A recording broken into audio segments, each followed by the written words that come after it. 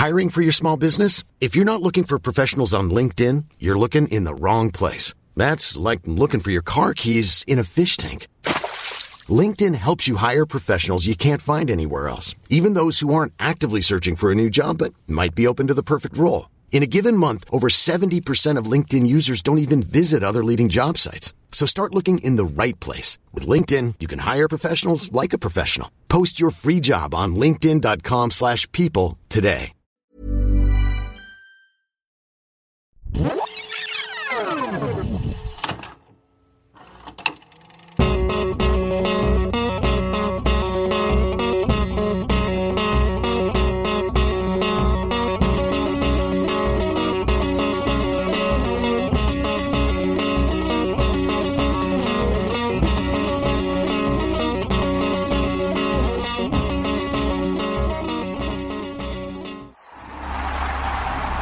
For every band, there is a moment when they know they have made it.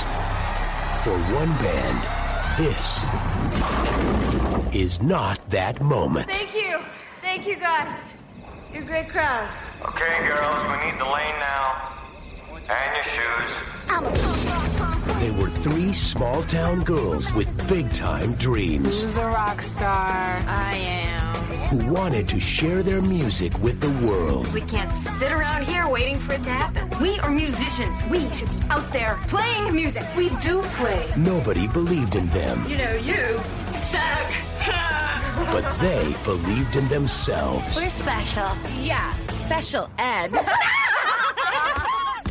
Welcome to Rewatchability. It's the podcast where we rewatch old movies and see how they hold up today in the modern eye. I'm Robert Larone. With me, as always, is... Blaine Pussycat Waters. Wow. Yeah, that's, I don't know. Is that like a Tom Jones reference? What's new, Pussycat? Yeah. Was that song about Josie and the Pussycats? Just like What's New in Their World in Riverdale? Yeah, it's like did Tom Jones showed up on an episode of the cartoon and wrote the song for them or something? Right. Yeah. I don't know. Before we get into the movie that we're going to talk about today, which... You might know what it is. Yeah. Now you know. Mm-hmm. We should first of all thank our Patreons. Thank you. Yes. Those are the people who give us $1, $3, $5 a month, any amount of money, really, and you get good stuff in return. You get the podcast early, ad-free. So you can go there and check it out. It's patreon.com/rewatchability.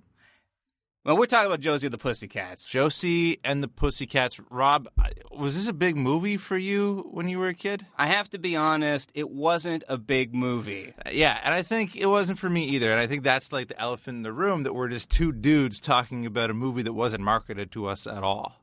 Yes. But we do have a reason for doing this. True. This is a listener request. It was requested by Lacey Young, who wrote us. She said, "Hey, Rewatchability, it would be such a treat to hear you do an episode on one of these films." And the first one she listed was Josie and the Pussycats, and that's as far as I read.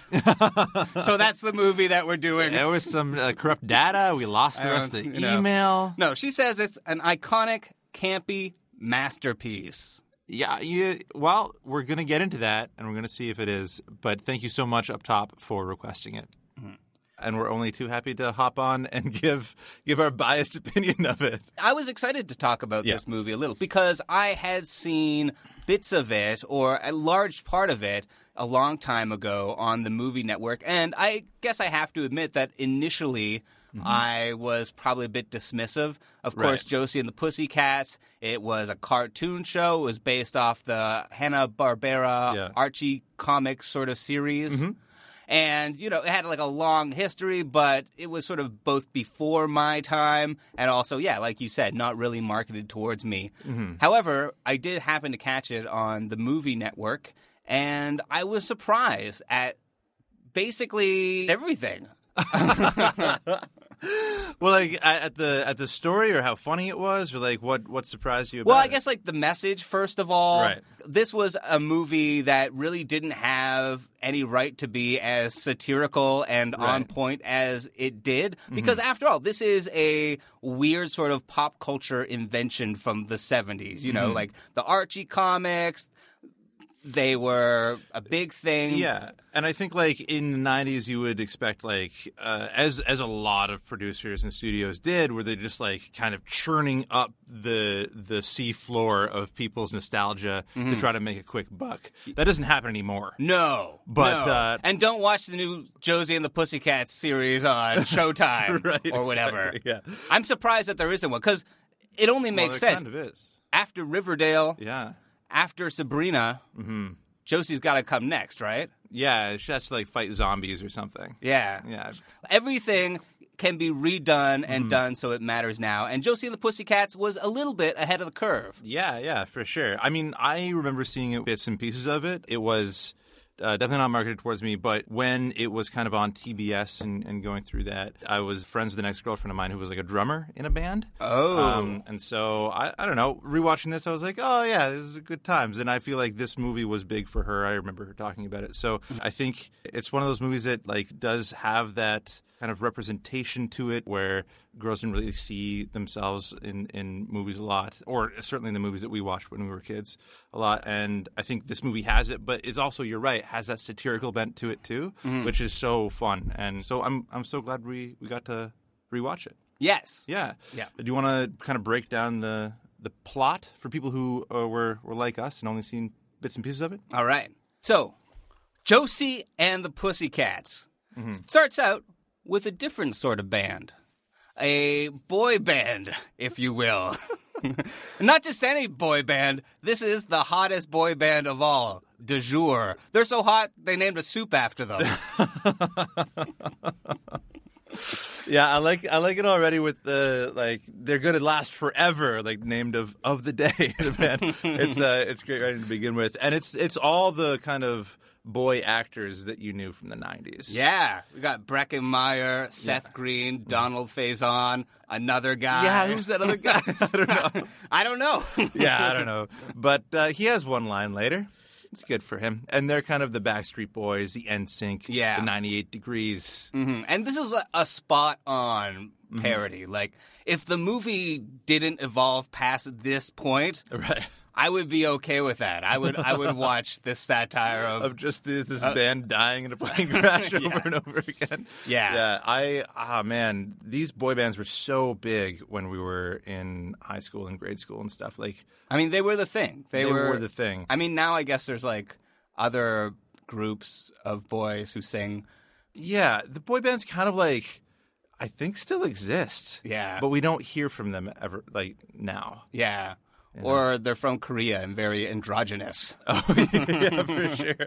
Every time we go to a restaurant, there's that like screen in the background. Yeah, but when we were growing up, and I guess just before this movie sort of came out, the boy bands were ubiquitous, and they sort of sucked all the musical air out of the room for everybody else. And I remember hating them so much. I hated them so much. And they had a fan base. It was a pretty rampant fan base. And I remember making fun of the Backstreet Boys to this girl in grade 7. And that was the first and only time I've ever been stuffed in a locker.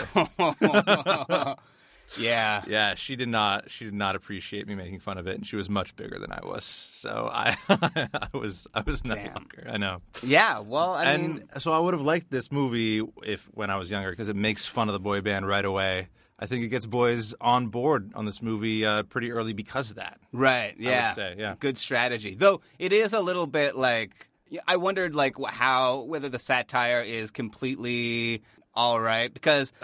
Their song is a song called Backdoor Lover, and I think that's definitely playing off the idea that, like a lot of people were in the 90s were like, oh, yeah, boy bands are all gay. Oh, okay. Yeah. They're just, it's a front. Oh, interesting. I didn't pick up on that, but that's totally what it was. Yes. Yeah, okay. So that part I don't think is as cool. Damn it, 90s. You ruin everything. Well, technically this was 2001. This is the new millennium's problem.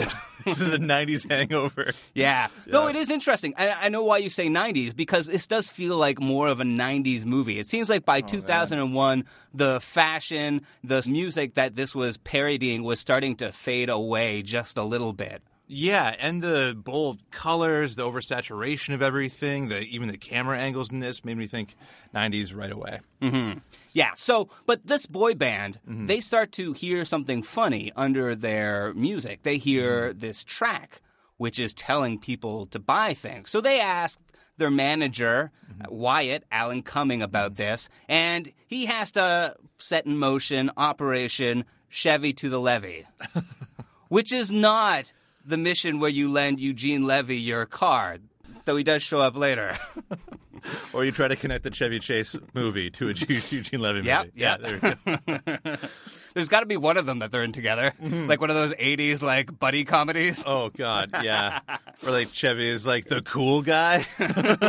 Yeah, and Eugene Levy's like the nerd who gets in his way and he gets abused I feel like by they've Chevy kind of Chase. switched positions over the years. Yeah. But no, in fact, they caused this plane to crash, presumably killing this boy band. And meanwhile, Wyatt, Alan Cumming, jumps free, and suddenly he has a problem. He needs a new band. Mm-hmm. So where is he going to get this band? Well, there's a Riverdale sign right behind him. Yeah, he lands outside Riverdale, and he just goes and, starts walking around, and he literally runs into Josie and the Pussycats. You know what this reminded me of? It reminded me of that scene in the Fresh Prince of Bel-Air where, like, the music producer hears like Smith's sister, like, singing in the record store, and he's like, get her a record contract. It was totally like that. But they're spoofing it, they're lampooning it, and it was pretty funny when he brings up the jewel case, the CD case, and like it all comes together. The cover of the CD case of their, would-be album comes together in front of him. It's pretty fun. Mm-hmm. And he wants to give them a record deal. He hasn't even heard them play. It's sight unseen. Right. First alarm bell should be going off here. Yeah. And they are a little bit skeptical, but they decide to sort of go along with it anyway. And they sort of... I mean, even airheads know that people need to hear the song before... Yeah, that's right. This podcast episode is a companion piece to 2 weeks ago when we talked about airheads. Right. Yeah, this is essentially, I think, the female version of airheads. I mean, poor Tara Reid's character is... Oh, my God. They do not paint her with a fine brush at all. No, they don't. No. But they do decide to take the record deal, and they decide that they will stick together and be friends no matter what happens, and they decide to make a pact on their bus pass. Right. Which is what everyone swears on in Riverdale, apparently. That's why you can lie in court there. Yeah. Their judicial system is just completely flawed. bonkers. Yeah. But they're on their way. They're on their way to being rock superstars. Well, they even take a private jet. Yep. Flies them to New York. It even flies their weird old manager and his sister that are there for some reason. And as the sister explains, they're there because they were in the comic. Yeah. A very meta moment. I mean, she's much younger than she was in Dodgeball, and she's like this character actor that's been in a lot of things. Oh, yeah? She was in Galaxy Quest as one of the people that kind of, the Vulcan-esque people. Nice. Yeah, she's very fun. Well, this movie has a great cast. Yeah. I mean, Breckin Meyer. Breckin Meyer, for sure. Yeah.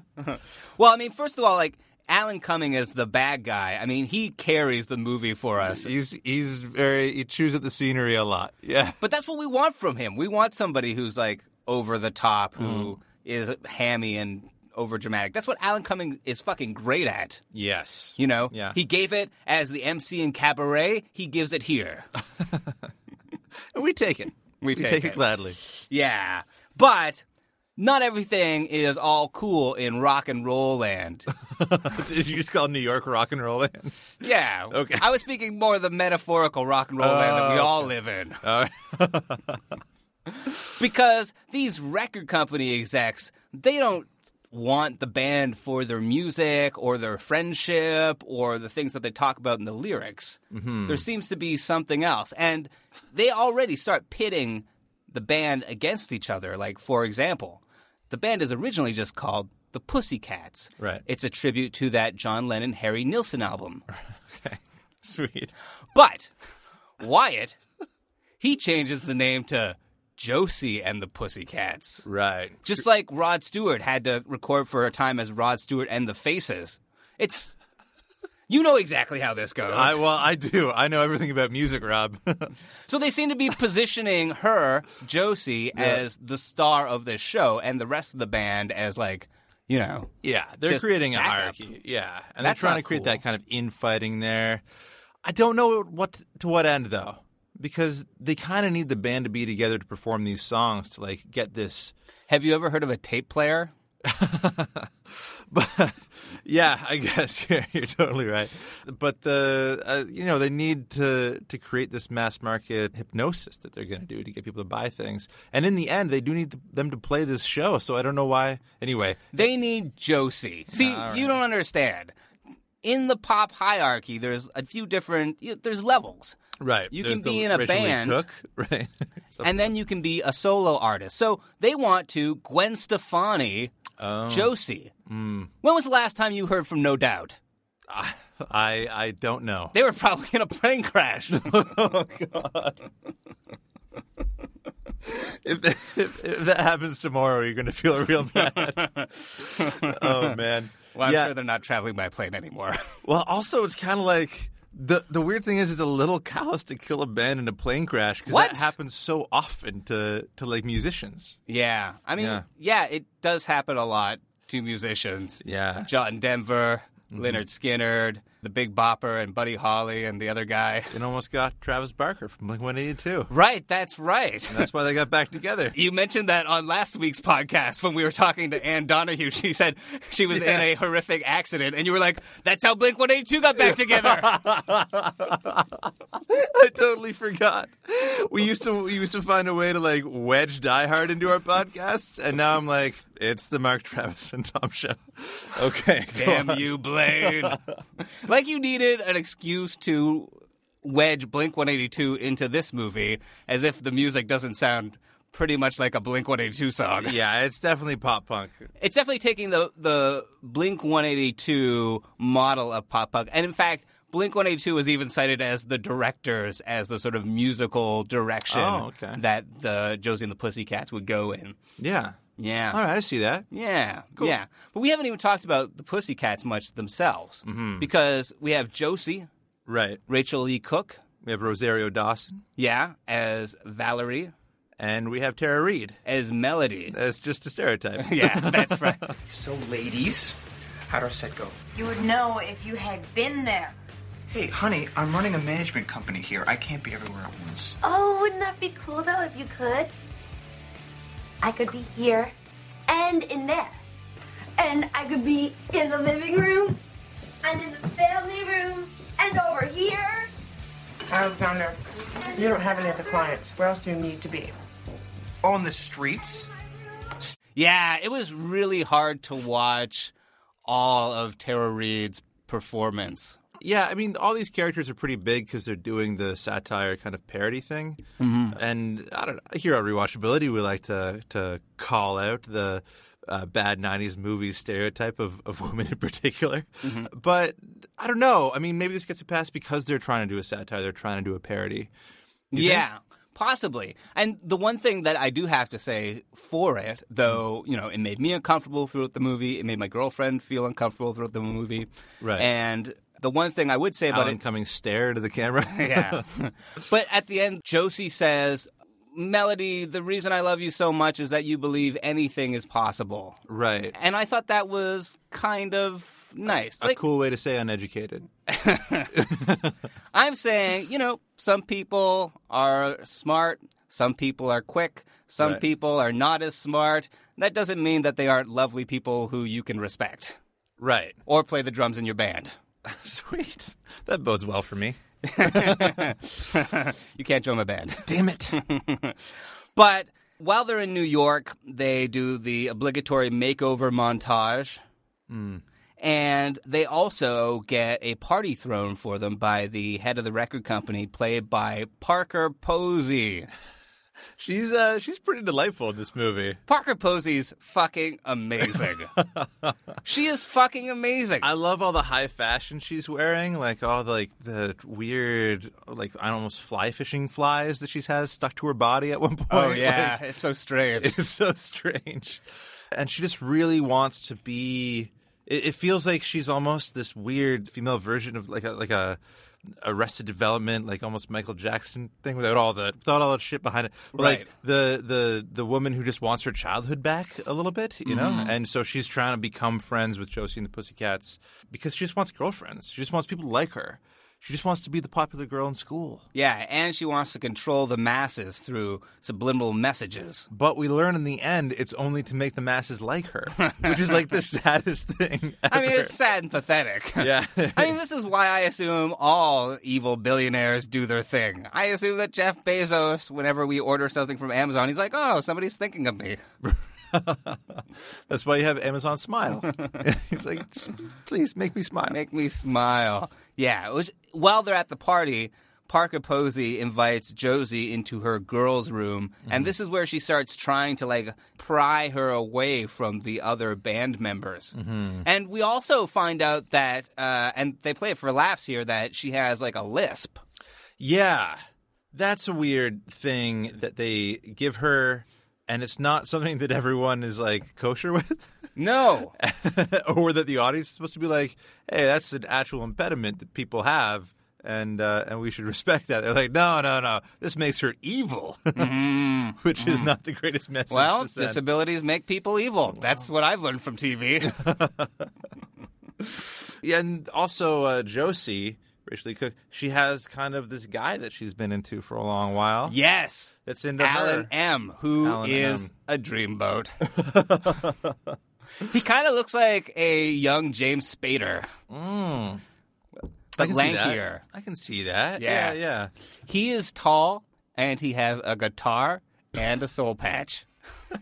And he's always singing, and he doesn't know how to fix his own car. No. That's what we learn. Yeah, Josie has like a huge crush on him, and they seem like they like really like each other, but her fame ends up getting in the way of their love. Yeah. Because Alan Cumming, he tells, I mean, it's a great scene actually, where he tells Josie that Alan's concert was canceled. And she's like, oh, well, I'll just call him. Then he's like, no, don't call him. Yeah. Yeah. And then he picks up the phone and is like, front desk. Oh, yeah, there was a message left. It's great. He's covering all his tracks all the time. Oh, I'm so sorry, Josie. I forgot to tell you. Alan M. called my office earlier. They cancelled his show. They did? Yes. Why didn't he call me here? I'm sure he did. In fact, I'm sure if you go down to the front desk, there'll be a message waiting for you. Excuse me. Excellent. A message from Alan M. Okay. Right. Yes. There's a message waiting for you. Now. I guess I should call him. He also said to say that he won't be available for several hours, and he'll call you when he can. There's some great run-on jokes like that are very much like Simpsons Family Guy kind of jokes where they keep on coming back. One of them was with Parker Posey where she's talking to the U.S. government and being like, yes, and that works just how I planned it. And he goes, sorry, what? Oh, nothing. And she keeps on saying these things to herself that he overhears, and I was laughing so much at it. I thought it was such a good joke and well done. Mm-hmm. So, yeah, there's some great stuff in here. For sure, yeah. Back to Alan M., I really identified with his character because I can't fix your car either. I don't drive, but I was also the boyfriend to a much better musician. Nice. Yes, me too, in high school. Yeah. I tried to drum, and my girlfriend at the time was a way better drummer than I would ever be. Yeah. I recorded my ex-girlfriend's folk songs for her, and then I would try to, like, put on some, like, backing electric guitar, and then we'd delete that from the track. That's awesome. Yeah. That's great. But the plan, I mean, they do manage to separate Josie from the Pussycats by tricking them in a pretty devious fashion. They tell Valerie and Melody that they're going to go on Total Request Live with Carson Daly, which was a huge cultural touchstone of the 90s. Like, everybody played on there. It was where all the good music came from. It's where artists were made. Carson Daly. And they go, but it's not the Total Request Live set. No. It's just a set with a bunch of cardboard cutouts. And of famous people, too. Including the late Mr. Peanut. Rest in peace. So Carson Daly, we find out, isn't the nice person that we all assumed he was. I didn't assume he was. No one assumed that. He's a murderer. Yeah. A stone-cold murderer. Well, he's in on the plan. So, I mean, this is the craziest scene in my mind because Carson Daly and this other guy who claims to be Carson Daly, right? They are going to beat Tara Reid and Rosario Dawson to death with baseball bats. It's like Negan from The Walking Dead. Just give him, like, guns or something. Isn't the U.S. Army funding this thing? Like, what? Just, set him up. I assume that they want to do it the most horrific way. That's how Carson gets his kicks. He doesn't ask to be paid for TRL. He just likes to bash somebody's skull in after every episode. It's the most believable part of this whole movie. Yeah. He's just a stone-cold psychopath. But they kind of escape. Tara Reid kills the other guy, or kills Carson Daly. Or, puts him off a building. Yes. He does come back later all beat up, so he's not dead. Not quite dead. Yeah. You can't kill what cannot die. He's a demon. But while they are doing that, Josie has been listening to a remix of her new single. Right. And, just walking around, and it starts to sort of affect her, and she doesn't know why. And when the girls come back to tell them about their totally not cool Carson Daly experience... They almost got murdered. She doesn't help. She's aloof. Yeah. She's kind of acting like a real see you next Wednesday. Oh my God. Yeah. That doesn't spell what you think it spells. It's a bit harsh. And she's not nice to them. No. It's pretty hard to hear. And so Well, you hate to see it. You hate to see your friends become these people. Yeah, it's like she got red kryptonite or something. Yeah. She's like total dick. Yeah, that's right. Yeah. Josie, Carson Daly tried to kill us tonight, and I think it has something to do with our music. Why do you call it our music? Are you even listening? I am listening very carefully. And do you know what I'm hearing? I'm hearing someone glomming onto my talent and my credit. But while she's walking down the street, she trips and her CD skips because she has to deal with CDs. And then, the auto, whatever, right. takes some time to my disc rescan man. the thing. Right. And she suddenly can think for herself because it turns out that she was being subliminally messaged through her own song. And she was being subliminally messaged to be a bish. Yeah. That's hard. I mean, you really can't subliminally message people, Patreon.com. It won't work. No. So you shouldn't even try. Yes. But, send us your money. But she comes free of it and realizes kind of what she's done and kind of has to go to this now concert in front of all these people to perform as Josie and the Pussycats and try to get the Pussycats back together. Mm-hmm. But they have the Pussycats captured, and they're going to, force her to sing. And if they don't, then they're going to make the Pussycats get into a car accident. Yeah. They already have the news recorded. It's like that James Bond movie. Yeah. Today's news tomorrow is just you getting the paper late. I don't know. That's not their slogan. Anyway. Yeah. She's going to do it, but they end up, I don't know. I guess they just get into a fight. They have a cat fight. Yeah. And the Pussycats are going to win a cat fight. They were born for this. Yeah. I don't like that the climax comes down to just violence. They just settle it with violence. Well, and not just violence. It's fake. It's catfighting. It seems like it's being done for a male audience's pleasure. Right. Yeah. It seems a little weird. But I do like the end of it where the reason that Parker Posey is doing this kind of comes to light, and then Alan Cumming, right? He is it's just a fake accent, and because they've been using this machine, the Mega Sound 8000, to put the subliminal messages in, and Parker Posey is about to beat Josie to death with a electric guitar, right? I mean, live by the sword, die by the sword, I guess. But she instead hits the Mega Sound 8000, and it starts going on the spritz, and it plays her sad subliminal message, which is, please just like me. Mm-hmm. Isn't that sad? Like, Judas Priest used in the 80s to invoke Satan and make kids try to kill themselves. And she just wants it to be liked. What a misuse of power. Hail, Satan! But I love that Alan Cumming is this guy that used to know her in high school, and they were both kind of losers in high school. Yeah, that's right. He got made fun of because he's albino. Yeah. I wasn't sure about that either. Oh, God. Yeah, they were really whitewashing Is albino face a thing? So they kind of get together, but then they also get to prison. So they might not be together for a while. But that's kind of the happy ending for them. It's a happy ending. And Josie and the Pussycats, they get to play in front of all these people, but she takes off the cat ears and has everybody else take off the cat ears. So when she plays, she's earning their, think for their yourselves. applause for themselves. Yeah, that's right. And she has like a good message, and she's doing it the right way, and she's rocking out the way that she always wanted to rock out. Yeah. And that's the end of the movie.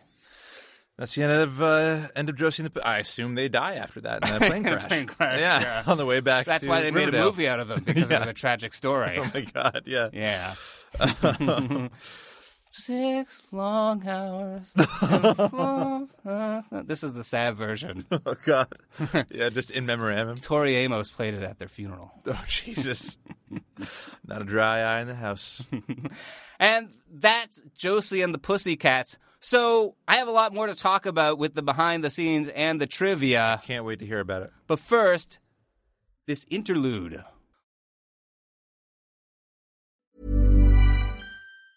Ryan Reynolds here from Mint Mobile. With the price of just about everything going up during inflation, we thought we'd bring our prices down. So to help us, we brought in a reverse auctioneer, which is apparently a thing. Mint Mobile Unlimited Premium Wireless. How to get 30, 30, bit to get 30, bit to get 20, 20, 20, bit to get 20, 20, bit to get 15, 15, 15, 15, just $15 a month? Sold! Give it a try at mintmobile.com/switch. $45 up front for 3 months plus taxes and fees. Promo rate for new customers for limited time. Unlimited more than 40 gigabytes per month. Slows full terms at mintmobile.com.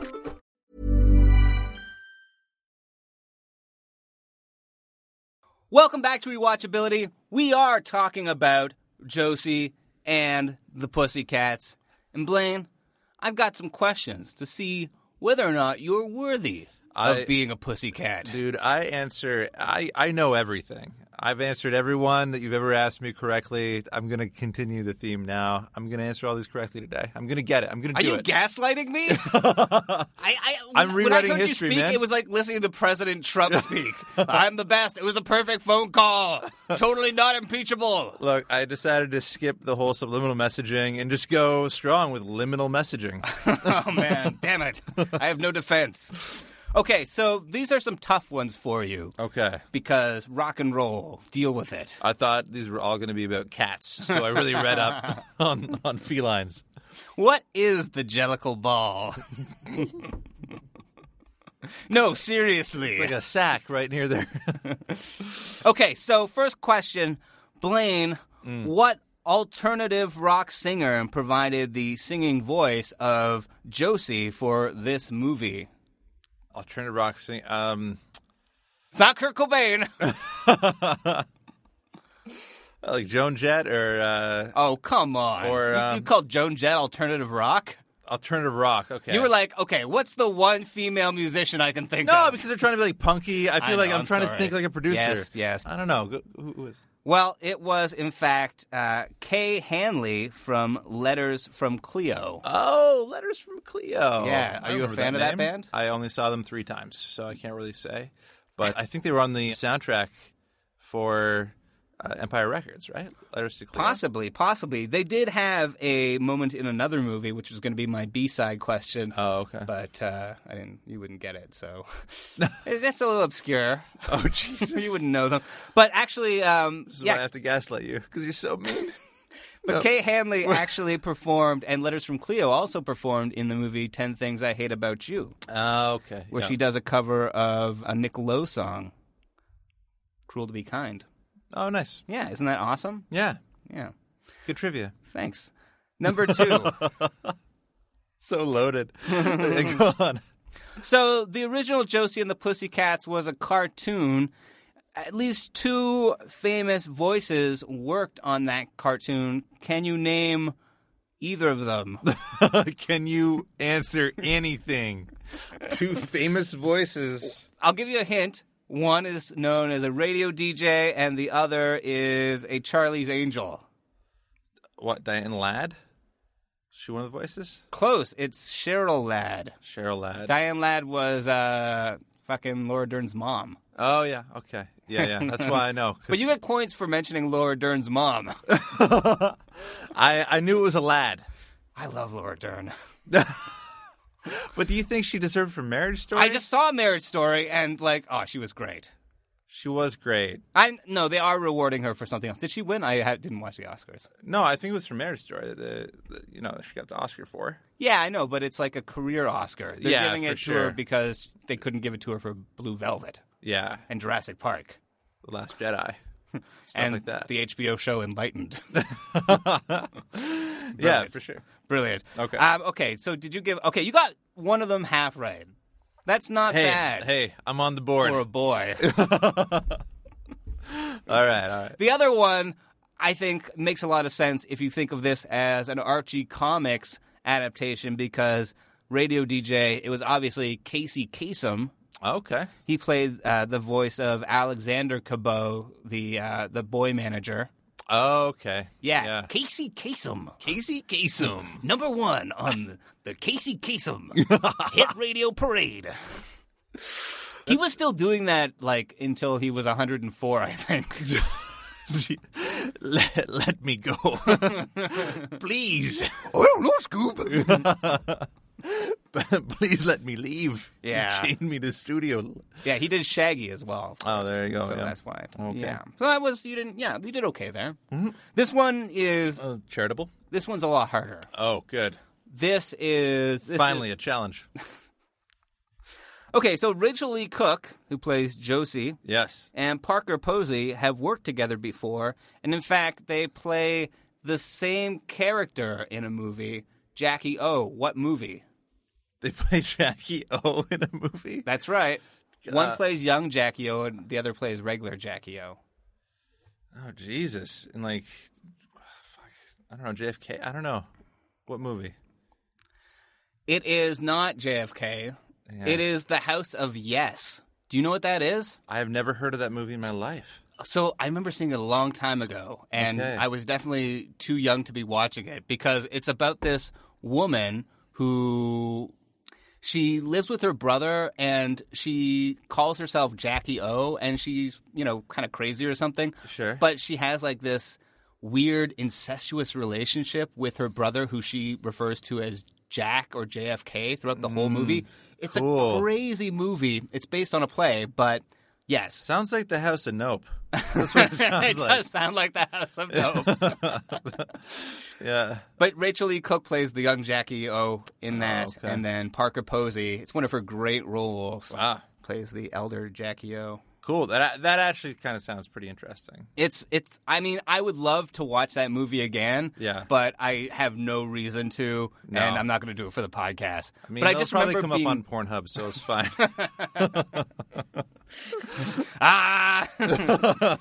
Okay, so the behind the scenes. Mm-hmm. Blaine, do you know, this is kind of trivia, do you know what the director Son of a bitch. and writer of this movie are sort of best known for doing? No. What? Well, they did a little movie called Can't Hardly Wait. Oh, man. Yeah, that's right. It definitely felt like Can't Hardly Wait. Yeah, there are definitely some, it has the teenage feel. Yeah, Seth Green? It definitely has the Seth Green. I mean, there are several actors. I think pretty much everyone from Du Jour was in Can't Hardly Wait. Yeah. Breckin Meyer. Yeah. But, yeah, that was a huge movie for them and sort of got them started. The next thing they did after that was a Very Brady sequel Okay. So they got a little bit of a reputation for being able to do sort of fun teen adaptations of older nostalgic properties. Right. I mean, this movie is a cross between those last two movies you mentioned. That's right. Yeah. Yes, it's a crossbreed. But though it was a well-funded movie, they spent about $39 million on it. I mean, at the time, it was a huge flop. Oh. It only made back under $50 million. So that's like basically... Under 50 or 15? 15. Oh, damn. So that's less than half of its budget. That's not even covering the marketing budget and stuff. No. So it was a pretty big flop. And at the time, like, people really weren't into it. Like, for example, Roger Ebert gave it half a star. I mean, I can kind of see that. It's so on the nose. But that's kind of what the satire is about. That's part of the parody of it, is that it's so broad and big and easy. Well, he said that Josie and the Pussycats is not dumber than the Spice Girls, but it is as dumb. Right. That's a pretty harsh critique. And and I mean, you go listen to our Spice Girls, Spice World. We defend that movie. It's a great movie. But yeah, I think this is kind of along the same lines. It's not for you, Ebert. You know, right? I think that's what's hard. It is dumb, but I think it revels in that, and I think it tries to bring something interesting and say something interesting with those broad strokes. So I feel like that's a bit harsh. Half a star. It's a bit harsh. Mm-hmm. Yeah, and there were a lot of the other critical opinions weren't much better. So it just wasn't a big success, though recently it's sort of had a bit of a cult resurgence. Mm-hmm. I believe that right here in Toronto, TIFF is screening it with a special guest or something like that. That's great. Yeah, and it's had a few other looks at it. Like a few years ago, they released the soundtrack on vinyl, and so to sort of coincide with that, they had a big screening at the ArcLight. Nice. Yeah, so cool. It's been given its critical due since then. Mm-hmm. And Nathan Rabin, who used to write for the AV Club, he did one of his My Years of Flops entries on this movie. Okay. That was the column where he would talk about a movie that has been like sort of passed by people, a bit of a fiasco, and he sort of re-examined it, much like we do on this podcast. We didn't rip him off. And he said that this was a secret success. Okay. Yeah. Really, like a secret success in like the movie, the filmmaking itself, or did it make its money back some other way? Like, it's a secret success in, like, it's a good movie. Oh. Not like it made back the money. No. It didn't make back any money. It's a public failure. Well, it's a cult film. Yeah. Which means that it didn't make any money, but a few people still like it. Yeah, for sure. In fact, the directors... I read this big oral history of Josie and the Pussycats. Oh, cool. Yeah, which was done by The Fader, put together by Leah Mandel. And they said that they didn't intend for this to be a cult movie because... the goal of movies is to make money. Yeah, and you can see that. I mean, I've said this before. I'll say it again probably in this podcast, but it's broad. It's trying to appeal to a large swath of people. The subversive nature of it is pretty light, I'd say, here and there. And the satire is pretty light, too. So you could really read it as kind of, I think, like Ebert did, just like this dumb movie that is trying to appeal to the most people. But it does have its audience, and I'm glad it found it after it aired. Yeah, some critics also found it hypocritical because they thought that for a movie to be talking about commercialism like this and to also feature the sort of ubiquitous product placement that it does, they thought that was hypocritical. I kind of think that they're being ironic. Yeah, I think they can get away with it. I think Kevin Smith would have used Ronald McDonald instead of Mooby the calf if he could have without getting sued, right? Like, you want to be as real world about these things as you're talking about them. And I think teens are smart enough to hate the things that they hate. They're gonna rail a little bit against McDonald's. I don't know. I don't know. No? I don't know about that. I mean, when we were kids, like, there was a lot of rebellion. Mm-hmm. Like, we had, like, Adbusters. I was just about to say Adbusters. We had Adbusters. We were great. Oh, man. I remember, we read Adbusters a lot when I was in high school. And it was like, fuck the man. And, like, McDonald's is the worst. It's the oil of the fast food. Anyway. And so we'd have all that. And music was a way to express that kind of counterculture stuff. And so I think they're capturing that a little bit in this movie as they do promote it, but I think you can only promote it. You have to show it in order to take it down, don't you? Yeah, I think so. Like the Adbusters promoted McDonald's when it had like the killer clown on its like cover. Yeah, but that's the only reason I eat McDonald's now. I read an old Adbusters. It's like a golden arches covered in dirt, and I'm like, I should have a McDouble. They have salads now. I'll go. Yeah. Not have a salad, but I'll go. But they have the option. Yeah. Yeah, I mean, the satire isn't super deep or nuanced, but I think, I think why it feels like a relief in a way to see them at least addressing it is because it's so bad. And now I think, like, we sort of made a deal with the devil. Mm-hmm. Like, we sort of decided that, okay, corporations used to be bad. They used to do bad things. We decided corporations would be bad. And then we were like, corporations do good things.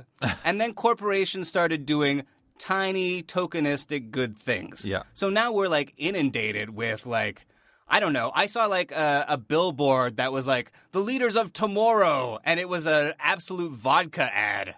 Yeah. Like, come on. They call it corporate social responsibility, and it's kind of gaggy. But we buy into it. We buy into it so hard. Like when we, when we like a corporate social media account that has a funny meme, or, when our favorite celebrity does this, or when they put it into our show in like a fun way that doesn't make us feel bad, we're still like, Yeah. Yeah. And I mean, I think I love you, Facebook. And I think companies are willing to put their logos into subversive things, like, Community, when Subway was a person. And he's like, no, I'm Subway. Right. Or NBC, when 30 Rock was on, they made fun of NBC, General Electric, for being warmongers and terrible. Yeah. And it made them a whole bunch of money. Yes. Yeah, because they kind of found out that if you get in on the joke, you can control the joke. Like, if you tell them the message, you can control the message. So, yeah, and if it looks like you have a sense of humor about yourself, then people will forgive you for war crimes. God damn it.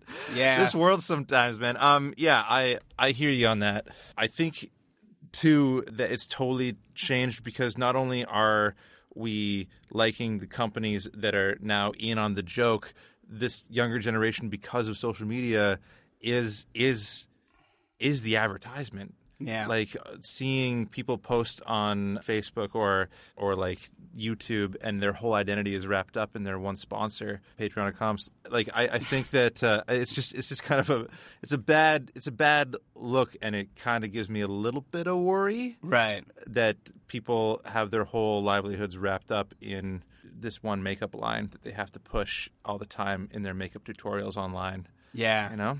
Yeah. It's a little sad. I mean, yeah, they should remake this movie about influencers, basically. Yeah.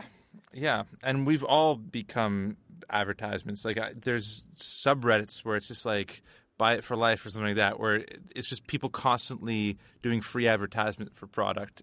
Do we need it? No, we don't need that. We don't need to be doing that. I need it all, Blaine. I need more stuff. I can't get enough. Yeah. Well, yeah. They put a lot of they did put a lot into this movie, so I think that's one of the reasons why it sort of has gained a bit of success. Like, for example, the soundtrack, they put a lot of work in. They had a lot of guest singers. Can you guess who produced the soundtrack? T-Bone Burnett. Yes. No, it's Carter Burwell. Okay. No. Sweet. There you go. No, half the soundtrack was produced by Babyface. Okay. Who has a small cameo in the movie as a member of Captain and Tennille, the chief. Okay. Did you see that? No. That was funny. I was like, this is a funny joke. Don't know what Josie and the Pussycats fans are going to get it. Fair enough. And the other half was produced by Adam Schlesinger from Fountains of Wayne. Oh yeah, Are they a good band? They're they went full pop with the pop punky thing. Right. Yeah. Too pop for you.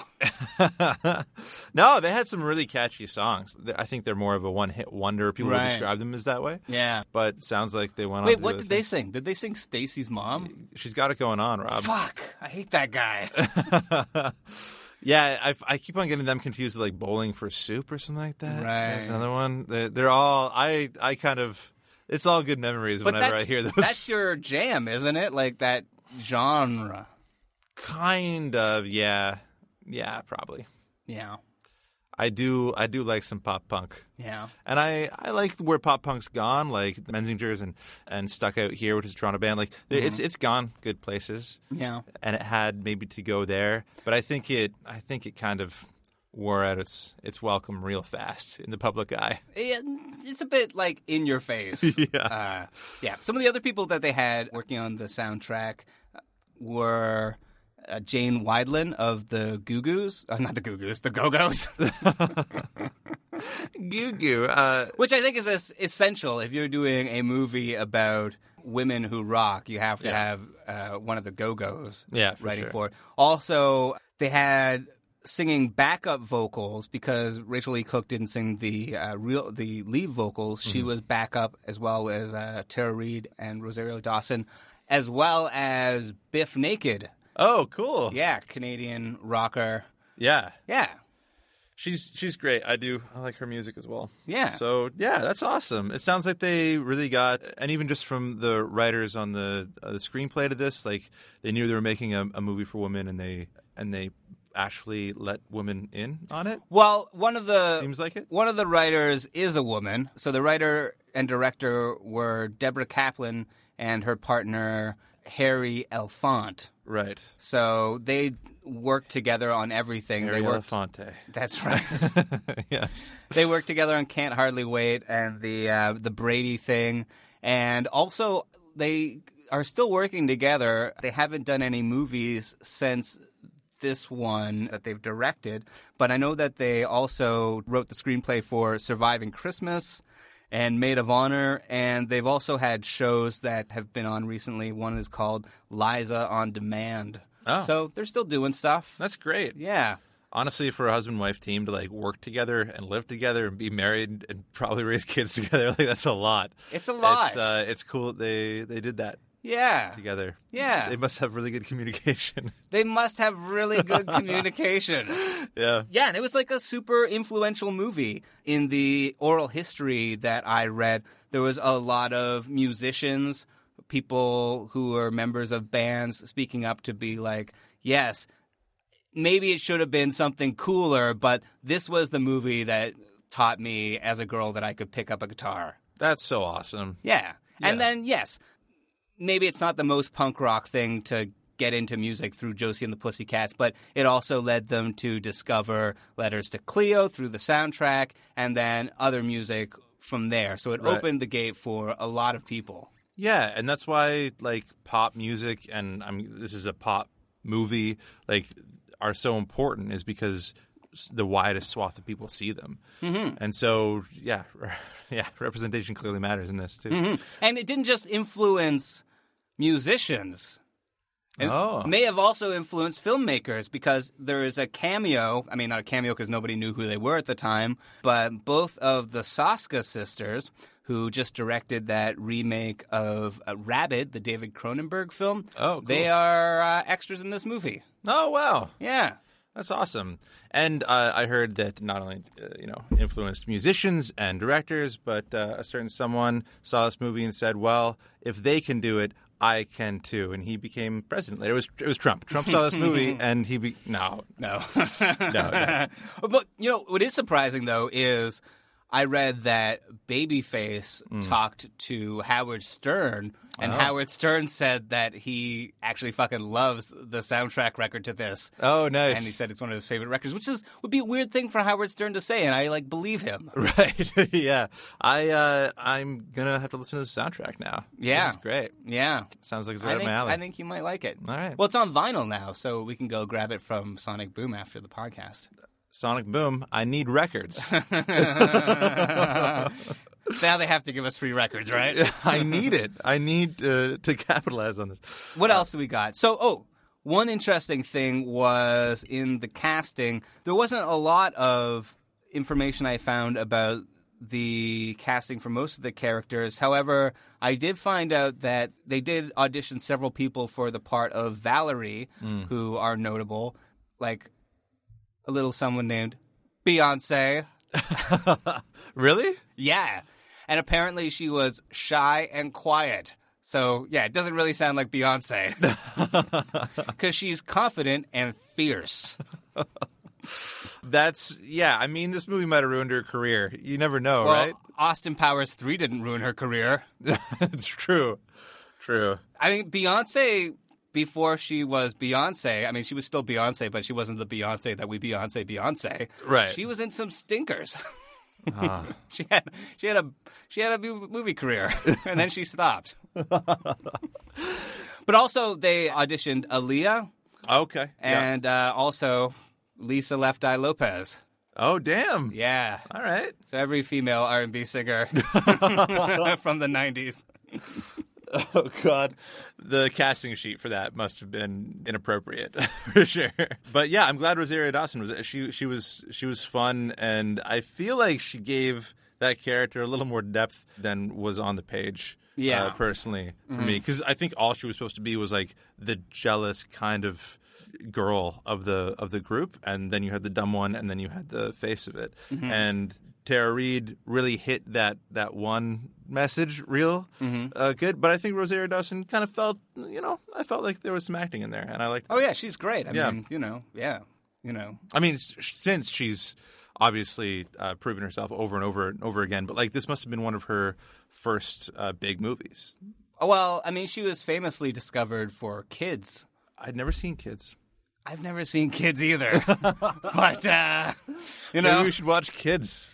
Next week on Rewatchability, Kids. No. And then Grown Ups. We're going to compare the two. Yeah. And I think that's all I have about Josie and the Pussycats. Yeah, other than like you did mention before, like it is a weird movie to be talking about as a couple of guys. And, one thing that we do try to do is we try to get women to come on the podcast. They usually won't take my number. You just can't approach them on the street. That's the problem there. But we do ask them sometimes to talk about movies that we would have missed when we were a kid because they are marketed towards women. Yeah. And sometimes they want to do that. And sometimes they don't want to talk about movies that are sort of like stuck in the like girl ghetto of things. Yeah. I mean, it's difficult because we're also not car guys, and we've got some feedback from like people that were like, well, you don't like the Fast and Furious series because like you don't like car action movies. It's like, yeah, sure, I guess that wasn't designed for us either, but like hopefully we can see past our own limitations and talk about a movie. For sure. And right now there's a bit of a conversation going on about the way that men watch films. Right. And people are saying that, like... Put your pants on, man. Good advice. For example, like Little Women wasn't as successful as it could have been because men weren't going to see it in the theaters. And now they're saying Birds of Prey is probably not going to be a box office success because men aren't going to see it. Right. So, I mean, I think that we should be able to look at movies regardless... Hopefully. Yeah. And we should also try to do better in understanding things that are outside of our own experience. So I'm glad that we talked about this movie. Yeah. Blaine, did you think this was, however, a rewatchable movie? For a chick flick? No. No. No, I'm just kidding around. Okay. No, it was I really liked it. I mean, like I said, Parker Posey made me laugh so many times, and Alan Cumming was so funny. Oh, they're so good. I would watch a show of them. Yeah, just like two evil people chewing up the scenery. Rachel Lee Cook, I haven't seen in much. I don't think I ever saw She's All That. You haven't seen She's All That? No. Okay, we have to do She's All That. Which is a blind spot for me, and I totally get it. She's wonderful. She carries a movie. She is very charismatic. I just appreciated what she brought to the movie. You know what my biggest problem with her performance is? What? I mean, we're from Canada, Ontario. Mm-hmm. The name Josie is a popular name for certain people. It feels like she was English washed. I feel like she should have been French Canadian. Like her hair, like her feathered hair and her like eyebrows. Yeah. She looks and she feels so French Canadian. Yeah, that was Quebecois for sure. Totally. No, you're so right on that. Les pussycat, les chats pussy. Man, we grew up in the Northern Ontario education system right there. Yeah, no, it's the dyed hair, the feather. It's perfect. You're totally right. Yep. It would have been great if she was, Le Josie. Le Josie. Chouinard, maybe a bit. But yeah, she was great. Tara Reid was really funny too. Yeah. She did have that one note to play, which I kind of felt bad for her. But she plays it well. She played it well. And for a big box office movie geared toward teens, there was a lot of potential death. Right. And violence, which I kind of liked. I liked that there were stakes, that they were brainwashing all these teens and making the teens be like, well, am I being brainwashed by this fucking movie? Like, it kind of – it is a little subversive and a pleasant surprise. So I'm going to say it's rewatchable, especially if you watch this as a kid. I think revisiting this, you'll get a lot out of it. So what about you, Rob? I agree. I went in with, I think, fairly high expectations. I thought it was going to be pretty good, and I think it delivered. I was laughing at a lot of the comedy. Mm-hmm. Yeah, Parker Posey's amazing. And like the other people are great too. I mean, there's lots of like really good comedy. I do feel like sometimes it does sort of like stop the flow of the movie, like some of the jokes do. Yeah, and like in a way, it almost seems to pave the way for the sort of like Disney teen comedies that don't make a lot of sense to me, I guess. Yeah, and the plotting was like so easy. Like it was just like, oh, she'll trip over this instead of coming up with like a better way for her to get out of it. You know, that's part of her character, part of anyone else's character. But you kind of forgive that because it's a silly 90s. It's so 90s, and it was 2001. I know, but it's so 90s. It's so 90s, yeah. And also the songs are really catchy. Yeah, like I can't get that song out of my head. Yeah, the one with the numbers and the words. It sounds like you're lying right now. I can't get that one song with the things out of my head. It's totally in there. Can never forget it. Yeah. No, but there's a bit of earworming going on in there. A bit of earworming. Yeah, it makes it sound grosser when you put the ing on it, eh? What are you doing? Oh, I'm earworming. Yeah. Yeah. So I'd say rewatchable. Rewatchable. And that's rewatchability for this week. Thank you, Lacey, for requesting Josie. So glad that we got to watch that movie. So, Rob, do you think it was a campy, iconic masterpiece? I do.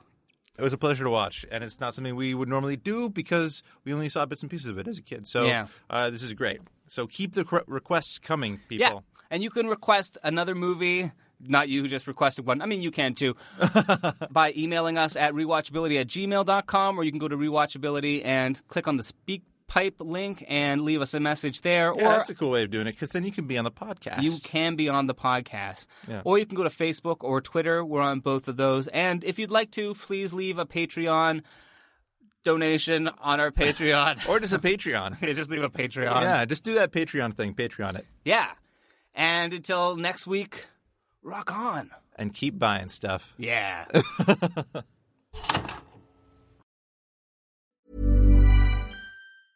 Planning for your next trip?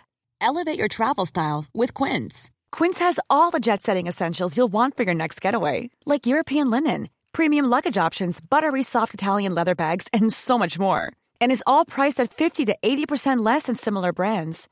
Plus, Quince only works with factories that use safe and ethical manufacturing practices. Pack your bags with high-quality essentials you'll be wearing for vacations to come with Quince. Go to quince.com/pack for free shipping and 365-day returns.